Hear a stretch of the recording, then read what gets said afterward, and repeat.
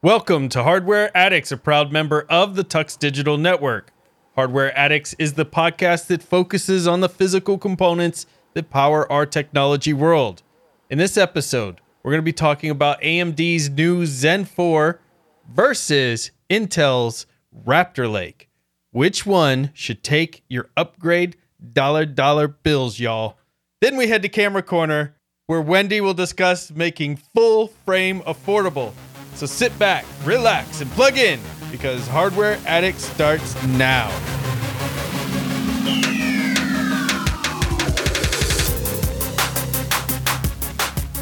I'm Ryan, your tech guide through the universe, and with me today are my two co-hosts, Wendy, a resident photographer extraordinaire and hardware enthusiast, along with Michael, the software sage and hardware Padawan. Let's find out what tech adventures everyone has had this week. Michael, what have you been doing? So I have a new item that I got, and I am actually surprised how much I like it. So I bought a new video game controller, and I did it during the Prime sale, Prime Day sale, whenever that was. I just been using it for a while to kind of test it out to see if I like it. It's a new game controller from Amazon. They have that Amazon Luna service, and while I don't care about their Luna service, they made a really nice controller that has USB-C support and also wireless if you want to. And I'm a big fan of it because it has a lot of nice features. It even has a built-in microphone and audio system that will be detected, at least by my system, automatically, which is fantastic. It's surprisingly good. And the best part about it, the reason I got it anyway, is because it has an Xbox layout. I mean, it's pretty much an Xbox controller clone. So used to using an Xbox controller when I switched to the PS5 controller almost a year ago, it wasn't as comfortable to me. I tried to give it the time, and it just didn't work. So I switched back to Xbox layout, and it worked so much better. And then in like 2 months, the Xbox clone that I originally bought broke because they're not really made that well. And with the Amazon controller, it's been so far so good. So why not go with an Xbox Elite controller since you're so good? I had little air quotes going. People can't see that, but so good at Rocket League and other games. You know, okay. If you're going to go with a pro controller, go with the true pro controller, not some Amazon brand controller that no professional game player is going to utilize. So the Xbox controller was out of stock. I was going to get the Xbox controller, but they were out of stock and I couldn't get it.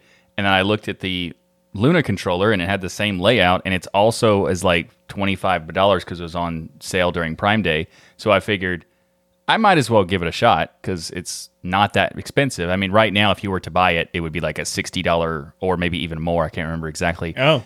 And it's I don't know if it's worth it then, but I think the cost on Prime Day was such a good deal that I had to just try it. So when I got it, it worked exactly as I was hoping it would. It has the same feel as an Xbox layout, and it works great. So it's funny that you mentioned the Rocket League thing. I was trying not to just, of course, bring up Rocket League because that's the reason I got the controller.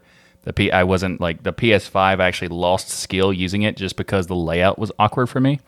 And when I went back to the Xbox layout, which I was the most comfortable with this controller, it's all my skill came back. And I didn't realize how much of a difference that kind of change just where the thumbstick is, like how much effect that would have. But it's a ton. So far, I like this controller. And my favorite part is that when the PS5 connects with the USB, if the game is already loaded, Steam does not recognize it properly. So it has like a delay. You have to close the game and turn it back on. With the Luna controller, none of that stuff happens. It's smooth. I haven't had really any complaints whatsoever with this controller so far. And the microphone system I didn't expect to work. Totally works out of the box. The real test is really going to be how long it lasts. I know that you have complained that controllers don't seem to hold up for you. And so while all these features are nice, let's see if it beats the average for length of time you use a controller. And then we'll know if it's actually good. Yes. I mean, that is a thing. For those who have heard me type Apparently, I'm an aggressive typer, and I think that also Very. correlates to the aggressive controller usage because I have broken many. But it turns out Rocket League is just depending on where you how you're playing it, high tier play of Rocket League. We change the controller mechanisms to use certain keys for certain things. And one of the things that I found out is the Xbox controllers, the RB and LB buttons are made very terribly. Like they're super weak and easy to break. And I've seen it. I've broken multiples. And the original Xbox control, like the main one, like the Xbox Core, that one took me like a year to break. But then I got this one that it was like a knockoff. I don't remember the name of it or whatever, but it died within like 2 months. So that was way worse, obviously. But so far, I don't see any signs that it's losing it because usually I've done it so many times I can actually feel when it starts to happen. I just wanted to make it clear I'm not the only person with the same problem because of Rocket League players have posted on Twitter and stuff like that it happens to them too because the way the Xbox controllers are weakly built in terms of the RB and LB because you're not supposed to be using it for a dominant key, I guess. And with us, we use it pretty significantly. So it's interesting. I always thought it was because most Rocket League players are between 6 and 9 years old, and they end up throwing their controller, and that's why they don't last long. But it's interesting to know there are people older than that playing Rocket League. Most are 14 to 19. How dare you? I'm still a little bit older than the usual. I will say that. So Wendy, what have you been up to in the hardware world? I've actually been playing with my robot a little bit more. So I have 2 laptops set up, if you've listened to the last episode of Linux Out Loud, that I have put Fedora on, and I'm using that as our systems for writing code on. Now, the downside I've had is every time you make a small change to the code, you'd have to re-plug in the robot to the computer, relink it, send the code over, and unplug it. And I could see this over time and really not taking too much time at all, but degrading that port to where it was no longer going to be tight when the plug went in. And the bigger problem would be no longer being able to charge the core of this robot. So I've spent some time this week, and thanks to Brandon from the Pseudo Show, after an episode of Destination Linux, just throwing out all the show title names right here, he suggested a link on how to get that to work. I now have that communication going between the 2 pieces of hardware. It's working on the teacher account. It's working on the student account on both of those laptops. I have it working on my main system and everything syncing all around each other. I am ready for tomorrow when we meet for the first time with our new robot setup for this game, and we'll be able to make sure that everything's running smoothly, that robots are working without using the plug. I'm so excited. That's so awesome. I love that you're working with all of these robotics and things. And these aren't inexpensive robotics you're messing with either. The other day we were talking about some other robotics on the show that were quite pricey in my mind. And then I found out some of the stuff you're working with is several $100s and way higher than that even. So you're working with some advanced robotics. Which is your favorite kit for people to check out based on all the robotics you've played with thus far? I've really only got to play with the Spike Prime set from Lego. My younger son will be joining a robotics team, and they will using the Spike Essential set. So the brick, the main core, the brain of the robot is just a little bit smaller. But I've absolutely loved this robot. You can get a Mindstorm, which is essentially the exact same as the Spike Prime in the non-education package for quite a bit cheaper. So if you are liking some of the things that the Spike Prime does, you can still get that, code it in Python on a Linux system, Windows system, Mac system. All of them work and have it good to go. If you decide that you want to pick up a Spike Prime or a Mindstorm and get all of that running in Linux, I can show you exactly how I do it. I'd like to get either a video or a document put together to share how I've got that to work, so when somebody else comes along to do it, they don't have to do so much digging to find those steps and have it ready to go. Nice. I absolutely love mechanical keyboards. I don't think I could ever buy me another keyboard that wasn't mechanical for either of the systems that I use every day.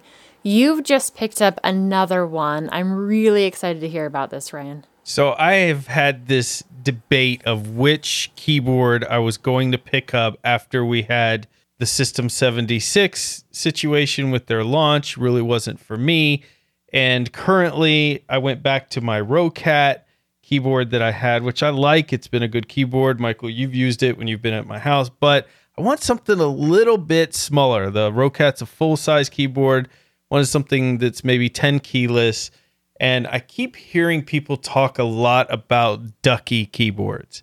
Yeah. So I ended up picking a Ducky 1.3 Daybreak 10 keyless, hot swappable, RGB, double shot, PBT, quack mechanical keyboard up. Of course, Yeah, the that's a Ducky lot. keyboard has the name Quack. Why not? Quack in it. I mean, how adorable is that? I'm waiting for this keyboard to arrive, but I want to put it in the show notes because of its very, very unique look and design. This is very different from the type of keyboard I would typically go pick up. Yes. It's kind of got this blue hue. It's got RGB vomit everywhere, Wendy, to your love and joy. But Ducky's very well known for having a very high quality mechanical keyboard with hot swappable sockets and keys in there. So you can change these things out as you want. It has 3 levels of adjustable feet, detachable braided USB-C cable in there, and it's got an improved PCB design, V2 stabilizers, and a remapped macro layout, which is one of the things that we had a problem with the launch keyboard is no macro capability. So I'm hoping with the Ducky and some of the software, we'll be able to do some macros that we can set up with this as well. So it'll be interesting to see how well it works in Linux, to see how I like the quality of a Ducky keyboard, because for years I've been hearing about them. I've never owned a Ducky before, but this will be my first Duck experience. I'm very curious of what. Wow, I'm very curious what you think about the Duckies, because I have also heard a lot about them. Even though I'm not a hardware person, I have done a lot of research into mechanical keyboards after Ryan convinced me that mechanical keyboards are the only kind of keyboard I want for the rest of existence. Truth. Yeah, and it was funny because Ryan said, just try it. I think in 15 minutes you'll like it. It took 5 minutes, and now I am stuck with it. But what's cool about it is that you can have so many different options. You can tweak the mechanical keyboard style, like whatever you want. There's so much that you can expand on with it, and I really like that. And I'm looking at the Ducky that you got that's linked in the show notes, and I have to say I'm surprised that it's so ugly. Like, no, you shouldn't be surprised it's so ugly, because I pick ugly things. I like ugly looking things, and this is a hideously colored keyboard, and it's perfect for me. It's hideous blue with yellows and grays randomly thrown about. It's hideous. It's not the most ugly color scheme ever, but for a keyboard and the way they do it, it's not great. And the fact that they have all this excessive color RGB stuff on top of it just makes it worse. I mean, if you didn't have RGB, maybe it'd be okay looking. Probably not, but maybe. But it's still weird. But I am very curious about what you think, because I've seen not only people like Duckies, like many cases, I've also seen that that people have made knockoff Duckies. Like, and there's even reviews on YouTube of people specifically talking about the knockoff Duckies because the Duckies are so good, but they don't want to spend the money for it. So I'm very curious. Price-wise, this really isn't much different than the Cooler Master keyboard that I have. This one has the advantage of having the hot swappable keys. I'm definitely not a fan of these keycaps. I also have RGB in my keyboard, but I want the light to come through the keycaps, not necessarily around the keycaps. Agreed. So this isn't my style in that way, or the fact that I do love a full-size keyboard. I love my number pad, having the media keys on there. So even though I wouldn't necessarily get this one, I am curious overall how you like the quality of them, because I might be getting one of these in a full-size form factor with some different keycaps, because I would love to replace the one that I have. It's got the blue switches. When I bought them, I'm like, oh yeah, I absolutely love these, the click and the feedback. Now, when I'm working late at night and Magneto's asleep and every time you hit a button, it sounds like you're breaking glass. Yeah, I would like to go with a brown switch so I still have the feedback, but no sound to it. They also have some versions like silent reds, which is a new trend I'm seeing with a lot of these type of keyboards of getting that silent red. And that sounds amazing to me because it has that tactile feel of the red, cherry reds, but supposedly without all of the clickety clack that can come with the red. So that would be an interesting one to try out. Yeah, love the feedback. With my aggressive typing, challenge accepted. You'd still have to put O-rings underneath the keycaps in order to keep them from bottoming out, because that's half the sound you get, or more than half the sound you get when you're typing, because you're slamming those keys into the base plate. Well, I mean, it's not that bad. It's kind of that bad, but It's that bad. It's probably. I agree with your statement about the keys having translucent labels on it, because I think that makes it look so much better when you see the light through the keys. And that's another reason why I wouldn't want to get this. But I agree completely that with those changes, I would be very interested in a Ducky as well. And also probably a full size. I don't really care about the numpad necessarily because I'm okay with getting like a separate numpad. It doesn't have to be attached to the keyboard. Probably my best would be like the 10 TKL, 10 keyless. That's what it's called, right? Where it's the same, but just without the numpad. That's what this is TKL. Yeah, 10 keyless. Yeah. Yeah, I'd be okay with this for the most part as long as I had a numpad that I could use when I need to, or my macro keyboard. I already have that anyway, so I could just use that. But the fact that this has built-in macro features, I am super excited to learn more about it. So I hope that you will be able to have enough time with it too for the next episode. We can give more information about your experience. Yeah, and it has dip switches on it, which really got me excited. Because anytime I can have special secret switches, even if they don't do anything that I'll ever need, it just makes me happy to have extra switches there. Like I could do the dip switch to enable the Windows key or make it a lock function instead. I can turn on the 6-key rollover or turn it off. It's, whatever I want. Ducky vendor ID, or I can have my own user defined VID by just simply flipping a switch, a dip switch. Does your keyboard have dip switches? No, it doesn't. Sadly. Mine does. Yes, mine does. Mine will soon, maybe, if I like your review. Now, for something I know I like, DigitalOcean is a fantastic service. This episode of Hardware Addicts is brought to you by DigitalOcean. Cloud computing can be, let's say, complex, but standing up reliable, affordable cloud infrastructure really doesn't have to be. At DigitalOcean, you get a comprehensive portfolio of storage, compute, databasing, networking products, all sorts of stuff that puts your cloud infrastructure in capable hands so you and your teams can get back to doing what matters most, building world-changing apps that grow your business.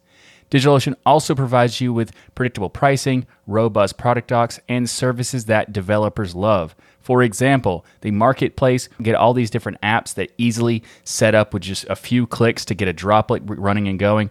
It is fantastic, and I use it all the time. We use it to do many different things with the network, and it is just amazing.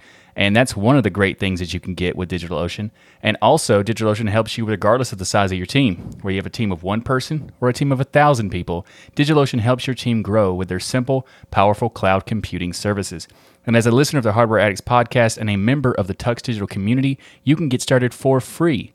In fact, it's better than free, because DigitalOcean is going to give you a $100 60-day free credit when you go to do.co/tux2022. That's do.co/tux2022. So again, go get started with your $100 free credit on DigitalOcean's awesome cloud platform by going to do.co/tux2022. And want to thank DigitalOcean for sponsoring this episode of Hardware Addicts. You know what I love? A good CPU war. I mean, like the old school CPU wars of yesterday, where we actually had stock of CPUs, so the war actually mattered because you could get your hands theoretically on one or the other. And I believe we are finally coming back around to this time where we can actually get our hands on the cool things we're talking about. So in the news this week, all over the tech news, we're hearing about this war that's heating up between AMD and Intel. Now, there are a lot of fanboyisms, guesses, exaggerations, hopes, and even some innovations sprinkled all over this news because neither has officially launched. But there are all kinds of different leaks of benchmarks and just every piece of info that anybody can grab out of here. It's kind of that kind of excitement of a war again happening between AMD and Intel. AMD coming at the end of September and Intel coming in October with the Raptor Lake is going to be very interesting. So if we dig a little bit deeper on our fight card here for the night, we have on one side... Let's see the tail of the tape. The tail of the tape.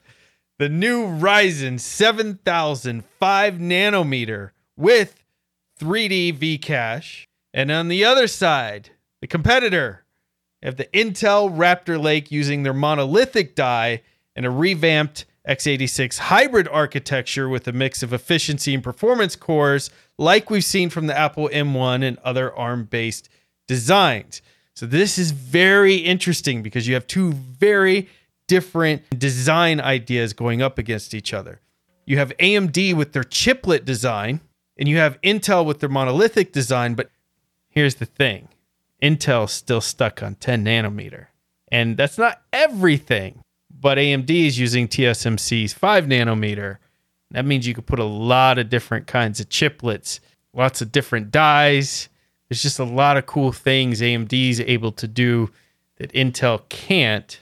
What do you guys think just hearing overall this kind of design concepts between Intel and AMD? Are you guys, I know you've been AMD for a while now. Are you kind of feeling that pull towards Intel?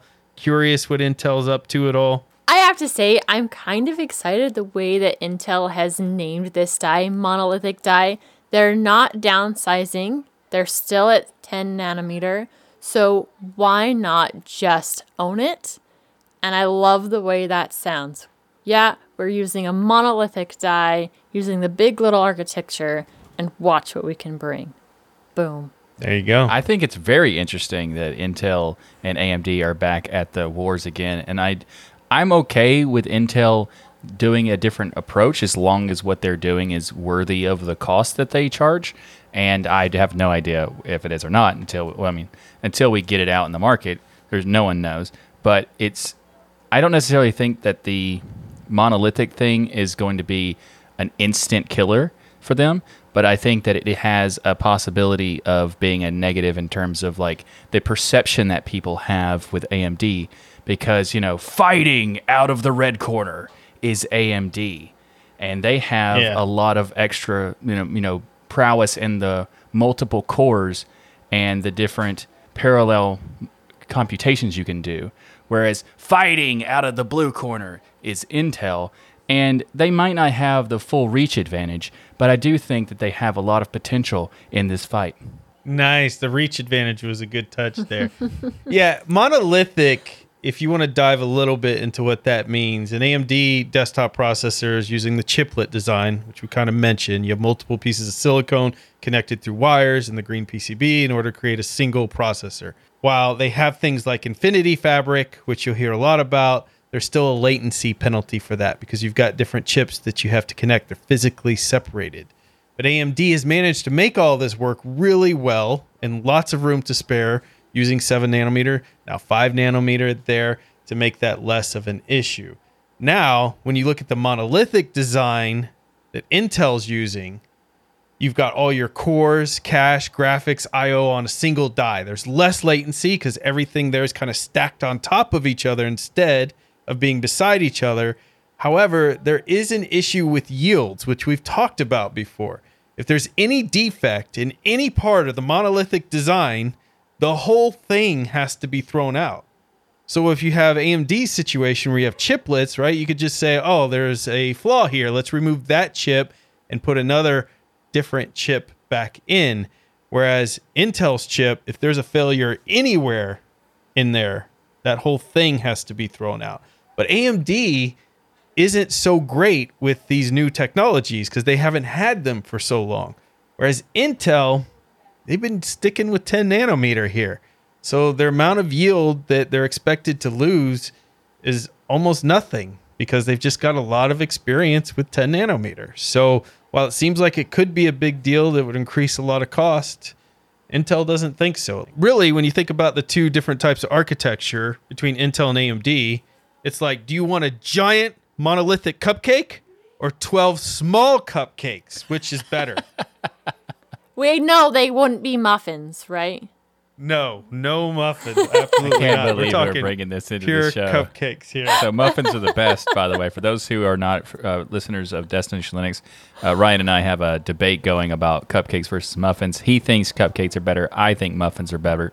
You can choose what you think and let us know in the comments of the show and on the forum, because obviously it's muffins. So I agreed. The audience just said that they all agree with muffins. So there you go. It's weird because science agrees that cupcakes are better, but Wait a minute. Now though. that you've- Wait a minute. You said 12 cupcakes or one giant cupcake. Isn't that just like a cake? yes, a giant cupcake is just a cake. I think you're right. When we look at the specs that are rumored, this may pique your interest a little more. With AMD, you have cores and threads, 16 cores, 32 threads kind of being rumored. Nothing super different there. Intel's looking at 8 performance cores, 16 efficiency cores, or 24 cores and 32 threads. Peak clock speed for AMD rumored at about 5.7, but Intel rumored to hit 6.0. So Fancy. Intel 5.8 to 6.0. 6.0 gigahertz. 6 gigahertz would be pretty amazing because 5 gigahertz is kind of just... Yeah. I've just seen that being achieved, so that would be pretty amazing if they're doing that. I remember the big deal about 1 gigahertz, where it was like some kind of conference where they had to put it on like blocks of ice to make it work, and now we're talking about 6 gigahertz. It's pretty awesome. Yeah, it's wild. And there are some rumors too that with some work you can get the AMD to 6 gigahertz, and at 5.7 peak, I would think that's probably pretty accurate if you had the right cooling there. Now, TDP, we know about the power usage. AMD's known for using less power there. AMD's TDP is 170 to 230 watts. Intel, 125 to 241. So higher high end, but much lower low end, and that's because of those efficiency cores that they're using there. There's also a rumor that Intel is going to kind of be bringing back the turbo boost. So there's a rumor that yes. you'll be able to really turn up the TDP on that and get some amazing performance boost out of it, kind of like how turbo used to work. You're basically overclocking it. I've seen that in multiple articles talking about that. So it may be true. We get a turbo button, which Oh if my you weren't goodness, I around can't during wait. the turbo button days, they were amazing. I can't wait. And make sure you got a good cooler. Very Yeah. good cooler. If they bring back the turbo boost option and we don't get a turbo button, I'll be incredibly disappointed. We need the button back. It was so... I didn't even know what it did, but I pressed it no matter what. It's kind of like if I get the turbo button back, then I also want a computer case that looks like Kit from Knight Rider. Yes. And then that way I've got this full 80s retro thing going theme, Like Kit, turbo. That sounds awesome, though. I want this Knight Rider thing. That sounds awesome. Even if it doesn't have the turbo button, I still want a Knight Rider case. That sounds fantastic with the light You have a going little back light and forth. that's like choo choo, Yes. choo choo. Yes, choo. or Yeah. or like a Cylon that does the same but in silver. That would be cool. That'd be dope. Now, here's going to be where I think people are really going to start picking teams based on some of this information I'm about to talk about. AMD is DDR5 memory only. There's no backwards compatibility, no DDR4 support. And that's very expensive. A lot of people just getting to DDR4 RAM just spent their money on that. Whereas Intel, if you go with their design, you can use the DDR4 or DDR5 RAM on their motherboards there. And so that, to me, is going to be a big difference when you talk about cost. AMD is going to be PCIe 5.0 with 24 lanes. Intel is going to be PCIe 5.0 with 16 lanes there, also having 4.0 support. So when we look at the Raptor Lake, one of the other things is you're not going to have to upgrade your motherboard if you're currently using that socket LG A1700. Whereas on AMD, you will need a new motherboard. So now we've got new motherboard, and we have a new processor you're going to need, and you're going to need new RAM. So it really starts adding up real quick if you're wanting to go with that AMD route. Whereas Intel, if you're already on that bandwagon, you already have one of their 12th gen, you're going to be able to upgrade this to the latest version, which I think gives them an advantage. And you get to keep your DDR4 RAM until you're ready to spend some more money on DDR4. And especially as you're looking at overall cost of building a computer, it makes so much more sense to be able to upgrade certain pieces at a time. And I see Intel getting the edge right here, especially for established Intel users. Me, as AMD, I would almost have to rebuild my entire system. Of course, I could keep the case, and I could probably keep the cooler. I'm sure it will adjust to this new socket, but the rest of the internals would have to go. New motherboard, new RAM, new CPU. That gets really, really expensive quite fast. And as you mentioned, DDR5 right now is through the roof when it comes to price.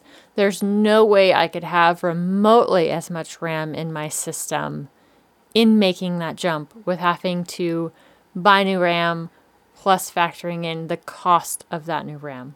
Yeah, in addition, they're saying these new X670 motherboards you're going to need for AMD. There's the rumor that they saw the price tag for the Asus model pop up in a German website, and it was $1,400 for that variation for that motherboard. Now, we don't know if that's going to be the case or if there's going to be an X570 or something a little cheaper that people can get their hands on, so you might not get all the performance you get out of the X670.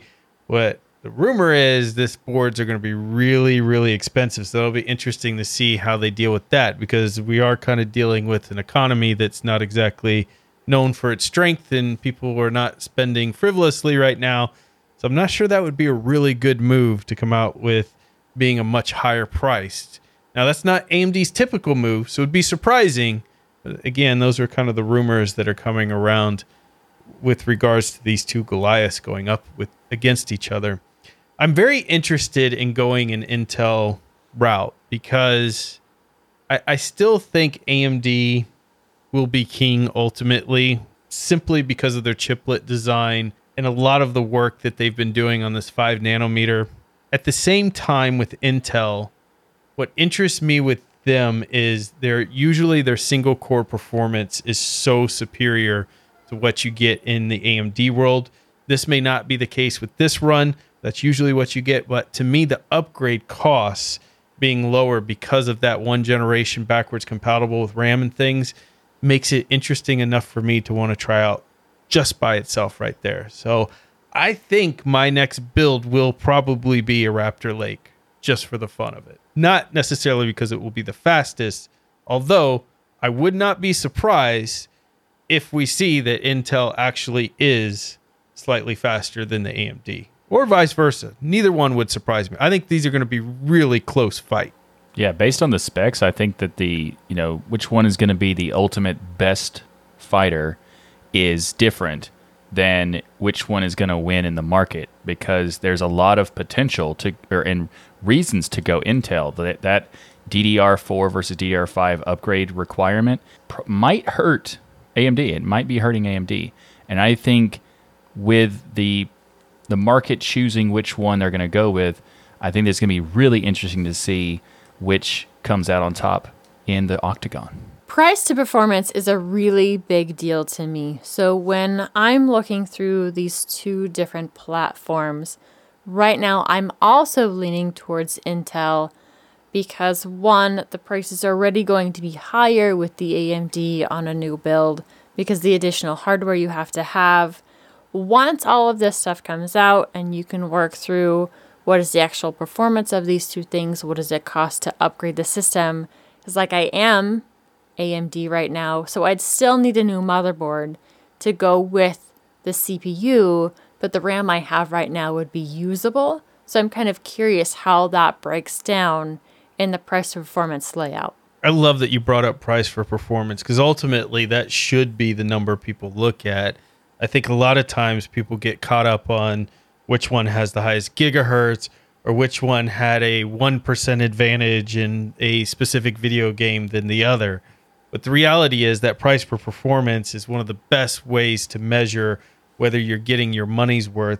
A lot of times, too, because there's a silicon lottery that's a big part of it. So just because someone's sitting on stage and they're getting a 32% faster performance doesn't actually mean the processor you're going to get, even if you built their identical system, will also be giving you that same performance. And we've talked about that on the show before, that there is a lottery system to the silicon that you're getting, and especially right now with all of the issues we've had with supply chain. So when you look at price per performance, either way, you're going to be getting a good deal for what they're giving you, and that's a good thing to look at. I just want to mention before we leave this topic too, that Intel did something that, if you remember back in the day, Michael, when people were telling me I was wrong that nanometers mattered and I was wrong that cache mattered, that AMD was adding in, it turns out I was right. Well, Intel also took notice because they have upped their cache, their L3 cache, to 36 megabytes, which is a 20% increase, and they put 2.3 times more L2 cache on their system as well, on their CPU. So that, to me, shows you, and they're going with the PCIe 5.0, which, if you remember, they made fun of when AMD went to 4.0. So it seems like Intel's starting to learn some lessons here, some important lessons about catching up with some of the gains that AMD did have. Yeah, that's a very interesting point. I think that, Intel is learning about, like, they're trying to fight the fight rather than just kind of sit back and see what happens, because that's always a losing game, right? And I think that, pound for pound, AMD probably has a little bit of an advantage here, but Intel has an underrated ground game. I love the commentary. You're like the Joe Rogan of hardware addicts. It's amazing. It's absolutely amazing. All right, so we will see. These two Goliaths are about to collide. September, October is not that far away. We're about to see what both of these come out with. It will be interesting if AMD drops first. Will Intel utilize that in their pricing strategy to come in cheaper? One of the first times ever in the CPU world that I can remember in which Intel could compete on price if they wanted to and really sink AMD. Number one, because AMD's taken the stage first, and number two, because it would absolutely shock the market to see Intel come out here and come with an amazingly aggressive price point. Would be really exciting to building their fan base back. So that's something I'm kind of thinking maybe could happen. That would be a lot of fun to see. This episode of Hardware Addicts is sponsored by Bitwarden, and we are so excited to see them. Bitwarden is the password manager that we use and trust. Bitwarden lets you set up things like a PIN to easily access your password manager, as well as additional authentication such as master passwords and adding phrases to fingerprint security, all to keep your passwords safe. Bitwarden is the easiest and safest way for individuals, teams, and businesses to store, share, and sync their sensitive data. Go to bitwarden.com/tux to get started for free. Say you want that premium account. It starts at just $10 per year. What comes with that? 1 gigabyte of encrypted file storage, 2-step login with YubiKey, U2F, and Duo, Vault Health Reports, TOTP Authenticator storage and generation, plus priority customer support. Make the smart move like many in the community have and go to bitwarden.com/tux to get started for free. If you're like me though, you're going to want to show your appreciation for this awesome open source project and sign up for that premium edition, especially where it starts at just $10 per year. Thanks to Bitwarden for sponsoring this episode of Hardware Addicts. All right, Wendy, take us in the camera corner and tell us about making full frame affordable again. It's full frame. That's impossible. It's not supposed to be affordable. Yes, it really should be. We've done some speculation here in the main body of the show, and now we're going to have some fun with speculation in camera corner. Recently, Sony and Nikon have mentioned that they are getting rid of some of the point-and-shoot cameras that they're making, and they're not bringing back replacements. But Canon has been listening to the people. They're talking about, cameras have gotten really expensive, as you talked about, especially in the economy that we're dealing with. There's a lot of stuff that people aren't buying. So one thing that Canon had recently done was do some price drops on some of their camera gear, mainly the EOS R7 and the EOS R10. Now, these two are not full frame cameras. They are the crop sensor, but it's nice seeing that these nicer dedicated mirrorless cameras are seeing a bit of a price drop. Now, there is going to be a replacement for their EOS R. This is their more high-end mirrorless camera body.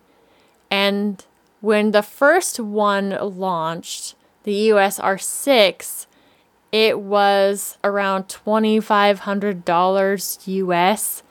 Definitely more on the steep side, nowhere near entry level. And there's some rumors that this newer one could be closer to the $1,500 range, maybe a little bit less, so $1,000 less than this previous model. What do you guys think about what Canon is doing with potentially some of their pricing? I think Canon and Nikon and these brands that have kind of existed on the reputation for a long time, and in the camera corner, in the camera community, it's very tight. And so when somebody says, I recommend you get into Nikon, or I recommend you get a Canon, usually whoever they're training as their Padawan, if you will, they're going to take on whoever the person is who trained them in photography was utilizing. And then people get real stubborn on the brands. One of the things that I noticed, though, is that brand loyalty has been slowly kind of fading away as people, I wouldn't say new entry, but new technology has come. Companies like Sony have really started to take in more of the professional camera individuals' interest. And there's just a lot of other types of cameras or companies that are making cameras that are capturing people's attention and interest. I even think of that, is it Red Camera out there that everybody talks about? It's like super, super expensive, usually used for filming and things like that. But there's just a lot of different options now. And so I think when it comes to Nikon and Canon, it's really important for them to come in and take these cameras that their professional line of cameras, can go from $5,000 to $7,000 for just the body. I think honestly, in this day and age, with the equipment that they're putting into those cameras, it's a ludicrous price. It costs nowhere near that for them to manufacture, especially since a lot of this technology is like 6-7 years old. And especially when you have other people coming in and doing really unique things with mirrorless and stuff, you've got to change the way that you're approaching your customers. And so in my opinion, if this is true and Canon is able to get these professional line of mirrorless cameras under that $2,000 mark, frankly, under that $1,000 mark, I think it's going to be key to capturing people's interest and keeping it with these type of cameras, especially if you go after the vloggers, bloggers, and those type of things, which I think is going to be where you're going to sell most of your cameras at this point. You might still have your wedding photographers and other professional photographers, but I'm guessing the vast majority of their sales are from vloggers and YouTubers. That makes a lot of sense. And I think that that's a good prediction of like how many people, what type of person is going to get these kind of cameras. But Wendy, let's say someone doesn't know what a full frame camera is. I'm not saying me, but let's just pretend that there's someone in the audience that doesn't know it. Could you explain for me, them, what a full frame camera is? Absolutely. A full frame camera uses a sensor that's the exact same size as 35mm film. Ah, yes, I knew that. So I'm glad that the audience does too now. Thanks. So, Wendy, what do you think about my take on it? You know the industry better than anybody. You're actually in it. Do you think this is a good move for them? I think it is a fantastic move for them. I've been recommending Sony for a very long time, a few years now, because of that price to performance thing that Sony has been putting out there. They've been king of the hill when it comes to the mirrorless cameras. They pretty much beat everybody out of the gate when it came to a professional mirrorless camera. And now you do have a lot of people doing different content where they're using video. We've seen a lot of cameras over the last couple of years that are geared towards those people in vlogging situation, YouTuber situations. And I think Canon is finally realizing that we do want to keep our professional photographer community happy, but if we don't have good options, affordable options for the people that say, hey, I want something more than what's on my cell phone camera, or I would like something that I can make content with that has good picture quality, that I can be able to zoom in and not have something pixelated, we need something in that line. And I think it's really been lacking. Most people can't go pick up a $2,000 camera body, not including a lens. And then when you start adding lenses onto that, it can really feel overwhelming and outrageous. So I don't want to make any promises that Canon is going that way, but I'm really hoping these rumors are true. I think overall it would be good for the company and the industry as a whole to have some of those different options. I've been wanting someone to really compete with Sony in their market. Sony's done a great job having a range of prices in those mirrorless cameras that still take incredible footage and incredible images. Nikon has a line of mirrorless cameras, but they're definitely more expensive. Canon may be getting there. We may have an AMD to Canon's quote-unquote Intel. Nice. I like it. Well, I am very excited about that because I love getting my hands on any camera that is as good as the Sony camera that you recommended to us that we utilize for our shows, A6400, A6300. I've got two of them now. I love them so much. These Sony did so good on combining everything I want from a picture, but also all the things I need from a video perspective. So the idea that Canon, and I heard you say you promise Canon's going to do it, Wendy. So thank you for making that guarantee to our listeners. Thanks for putting words in my mouth. Yeah, I love it. That Canon will come in and try to compete with that, I think is a good thing because Sony, they're killing it right now. They're killing it. Well, that's it. Our 67th episode of Hardware Addicts is a wrap. Thank you for listening to the show that brings you your bi-weekly tech fix. And if you're not all lit up on tech yet, then be sure to check out all the amazing content on the Tux Digital Network. Head to tuxdigital.com and check out all the great podcasts and YouTube partners available. There is so much there to fill your brains with. Remember, there's no such thing as too much hardware. Learn, build, innovate, and grow. We hope you enjoyed this episode of the Undisputed Champion of Hardware podcast, and we'll see you next time for another spinning leg kick episode of Hardware Addicts where we always get the TKO. Man, we really went with that fight. I just jumped on and just went with it. Like you just loved as soon as you made the reference for the MMA joke, I'm like, I got to do this. I have no choice.